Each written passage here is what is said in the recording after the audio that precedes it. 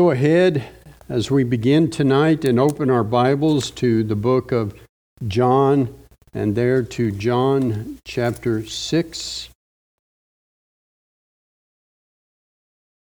We are going to jump right into our 14th point this evening with regard to this chapter, and this is somewhat of a review as we move into our next couple of slides. John chapter 6. The question, the 14th question that we are looking at with regard to this text is what verses, words, phrases in this chapter express the permanency of that which is received. And we saw in previous questions that what is received is eternal life. And now we are looking at the permanency of eternal life. Verse 35, Jesus said to them, I am the bread of life. He who comes to me will not hunger, and he who believes in me will never thirst. And notice the emphasis on that word never. Never. It is permanent. Eternal life is something that is, as the text clearly says, it's eternal. It's not 6 months worth of life. It's not life of until you fall or lose it or sin or whatever the case may be. It is eternal life. Jesus said in verse 37, all that the Father gives me will come to me, and the one who comes to me, I will, and notice again, certainly not cast out. Verse 39, this is the will of him who sent me, that of all that he has given me, I lose nothing. I lose nothing. Continuing the same answers to the question, or continuing to answer the same question, I am the living bread in verse 51 that came down out of heaven. If anyone eats of this bread, he will live, and notice this, forever. Not for a limited period of time, but forever. Verse 54, he who eats my flesh and drinks my blood has, and Jesus said, eternal life. This is the bread which came down out of heaven, not as the fathers ate and died. He who eats this bread will live forever. Again, verse 40, for this is the will of my Father, that everyone who beholds the Son and believes in him will have eternal life, and I myself will raise him up on the last day. Truly, truly, I say to you, he who believes has eternal life. Verse 50, this is the bread which came down out of heaven, so that one may eat of it and not die. You know, it's interesting the number of religions, even those within what we would call the scope of evangelicalism today. It was not always this way, but today, many of them believe that a person can lose salvation. And to believe that, you have to reject and ignore all of these verses, plus many others. Look at the 15th question.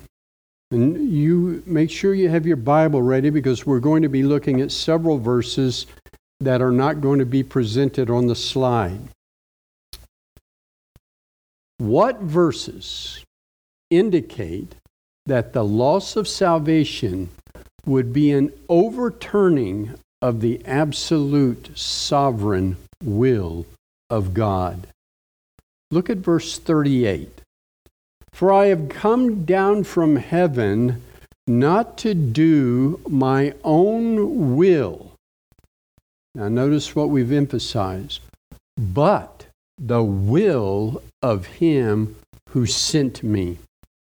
I want you to take a look in your Bibles for a moment. The text isn't on the slide, but look at 37.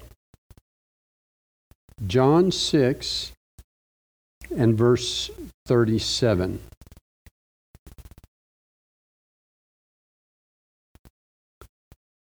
All that the Father gives me will come to me, and the one who comes to me I will certainly not cast out. Inside that phrase, inside that verse, there is a statement that is referring to the doctrine of election. Take a look at the text again. Verse 37, all that the Father, notice this, there's two phrases here, gives me. We have examined that this giving of the sheep to the Son was something that took place in eternity past. And it is an aspect of God's sovereign choice, His election. And Jesus says that all of those the Father gives me will come to me, and the one who comes to me I will certainly not cast out. So as we move into the 38th, 39th, and 34th verse, we see that they're all tied together, having to do with this doctrine of election. And then Jesus, continuing that statement in verse 38, says, for I have come down from heaven not to do my own will, but the will of him who sent me. Verse 39, this is the will of him who sent me, that of all that he has given me, I lose nothing, but raise it up on the last day. And verse 40, for this is the will of my Father, that everyone who beholds the Son and believes in him will have eternal life, and I myself will raise him up on the last day. Those statements all conveying that this doctrine of salvation is an aspect of the eternal sovereign will of God. If at any single point in this doctrine of election, one point of it fails, one aspect of it fails, then the entire nature of God is at stake. It becomes corrupted.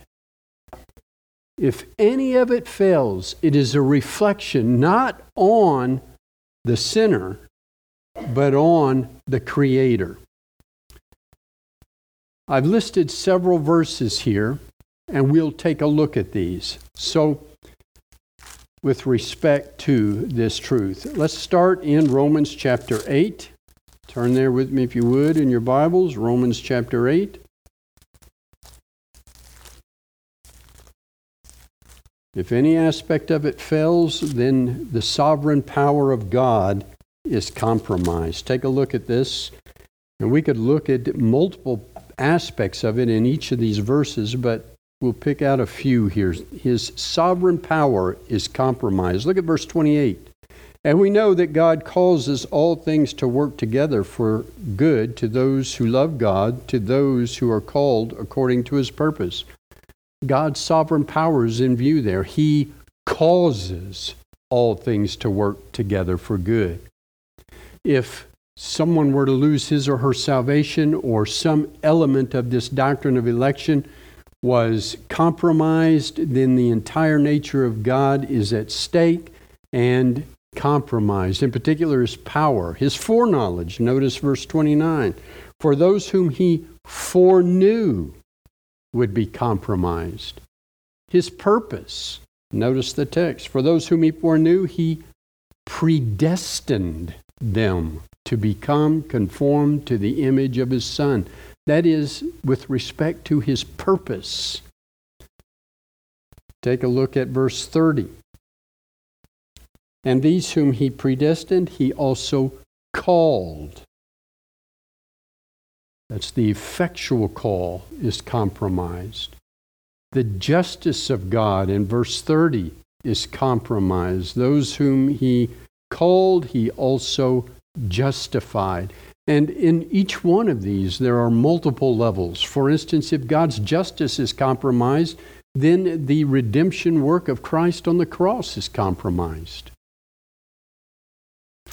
The doctrine of election, that is, God choosing, is also compromised. Take a look at Ephesians chapter 1. Move down to verse 4. Familiar text.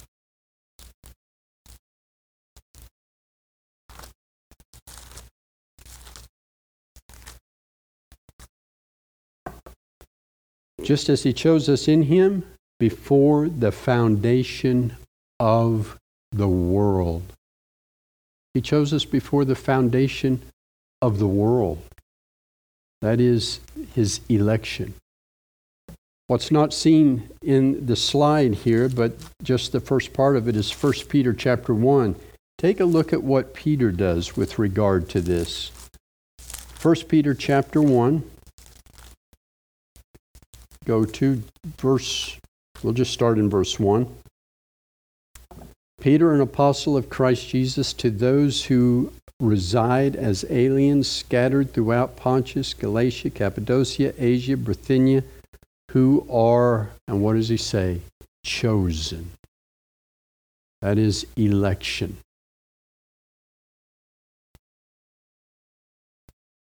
He combines with that election our inheritance. Look at we'll read from verse 3. Blessed be the God and Father of our Lord Jesus Christ, who according to his great mercy has caused us to be born again to a living hope through the resurrection of Jesus Christ from the dead. Our hope's compromised. Verse 6, also in relationship to our hope. In this you greatly rejoice, even though now for a little while, if necessary, you have been distressed by various trials. Notice, in this you greatly rejoice. That is, with respect to our salvation and hope and the inheritance that we have. The inheritance itself becomes compromised. Verse 4, to obtain an inheritance which is irresistible and undefiled and will not fade away, reserved in heaven for you. But not just that. Look what Peter goes on to say. Move down to verse 10. As to this salvation, and so whenever Peter is talking about salvation here, he's talking about all aspects and all respects of it. Look at it closely. As to this salvation, the prophets who prophesied of the grace that would come to you made careful searches and inquiries. Notice closely. The Old Testament prophets are at risk. All of those Old Testament prophecies, specifically with regard to salvation, are corrupted or compromised. If God's nature regarding salvation is compromised, or if with regard to any subject is compromised, then everything else is affected by it. Take a look as the text goes on. Verse 11. Seeking to know what person or time the Spirit of Christ within them was indicating. It's not just a matter of the prophecies being compromised, but the very Spirit of truth himself is compromised. Again, reflecting the nature of God. Not only that, but look at verse 12. It was revealed to them, to whom? That they were not serving themselves, that is the Old Testament prophets, but you in these things, which now have been announced to you through those who preach the gospel to you by the Holy Spirit, sent from heaven, things into which angels long to look. Who's he referring to there? Look again at the text. Those who preach the gospel. In particular, he has the apostles in view. So you've got a compromise of the Old Testament, a compromise of the Holy Spirit of truth, the Old Testament prophets, the New Testament apostles. The idea that someone could lose his or her salvation is ultimately an assault on the very nature of God. It is not something to take lightly. If one aspect of the will of God is compromised, then we have nothing to hope for or hope in. Not only that, but take a look at John 17, and we could look at several verses with respect to this, but in John 17, look at verse 2. The authority of Jesus Christ then is called into question. John 17 and verse 2. Jesus, as you are aware, is praying here, and he speaks to the Father, and he says to the Father, even as you gave him authority, that is Christ authority, the Son authority, over all flesh, that to all whom you have given him, he may give eternal life. If salvation is lost, if it is not permanent, then God's nature is corrupted. The authority of Christ is corrupted. And on goes the list. We could look at the fact that there would be interpersonal conflict within the Godhead himself. Look at Hebrews chapter 9, a text we've referred to at multiple times. Hebrews chapter 9. Move down in the text to verse 13 or 12. And not through the blood of goats and calves, but through his own blood he entered the holy place once for all, having obtained eternal redemption. For if the blood of goats and bulls and the ashes of a heifer sprinkling those who have been defiled sanctify for the cleansing of the flesh, how much more will the blood of Christ, who through the eternal Spirit offered himself without blemish to God, cleanse your conscience from dead works to serve the living God. Notice in verse 14, all members of the Godhead are mentioned with respect to the death of Christ. Christ, in his death, offered himself through the eternal Spirit, and he did so offering himself to God. All three mentioned in the single verse with reference to the death of Christ. It speaks to the unity in the Godhead. And if one element of it falls, then the very nature of God is corrupted. The interpersonal relationship between the Godhead, the members of the Godhead, are compromised. We have no hope whatsoever. So, believing that the loss of salvation is possible is not a subject to take lightly. It'll eventually, and in essence, affects the entirety of a person's faith, whether they will acknowledge it or not. We're going to close here. Let's go to the Lord in prayer. Father, thank you for this evening, for the opportunity to come together and to study your word, Lord. We pray that you would bless the knowledge of it in our minds and hearts now. Thank you for your presence and for the leadership of your Spirit. In Jesus' name, amen.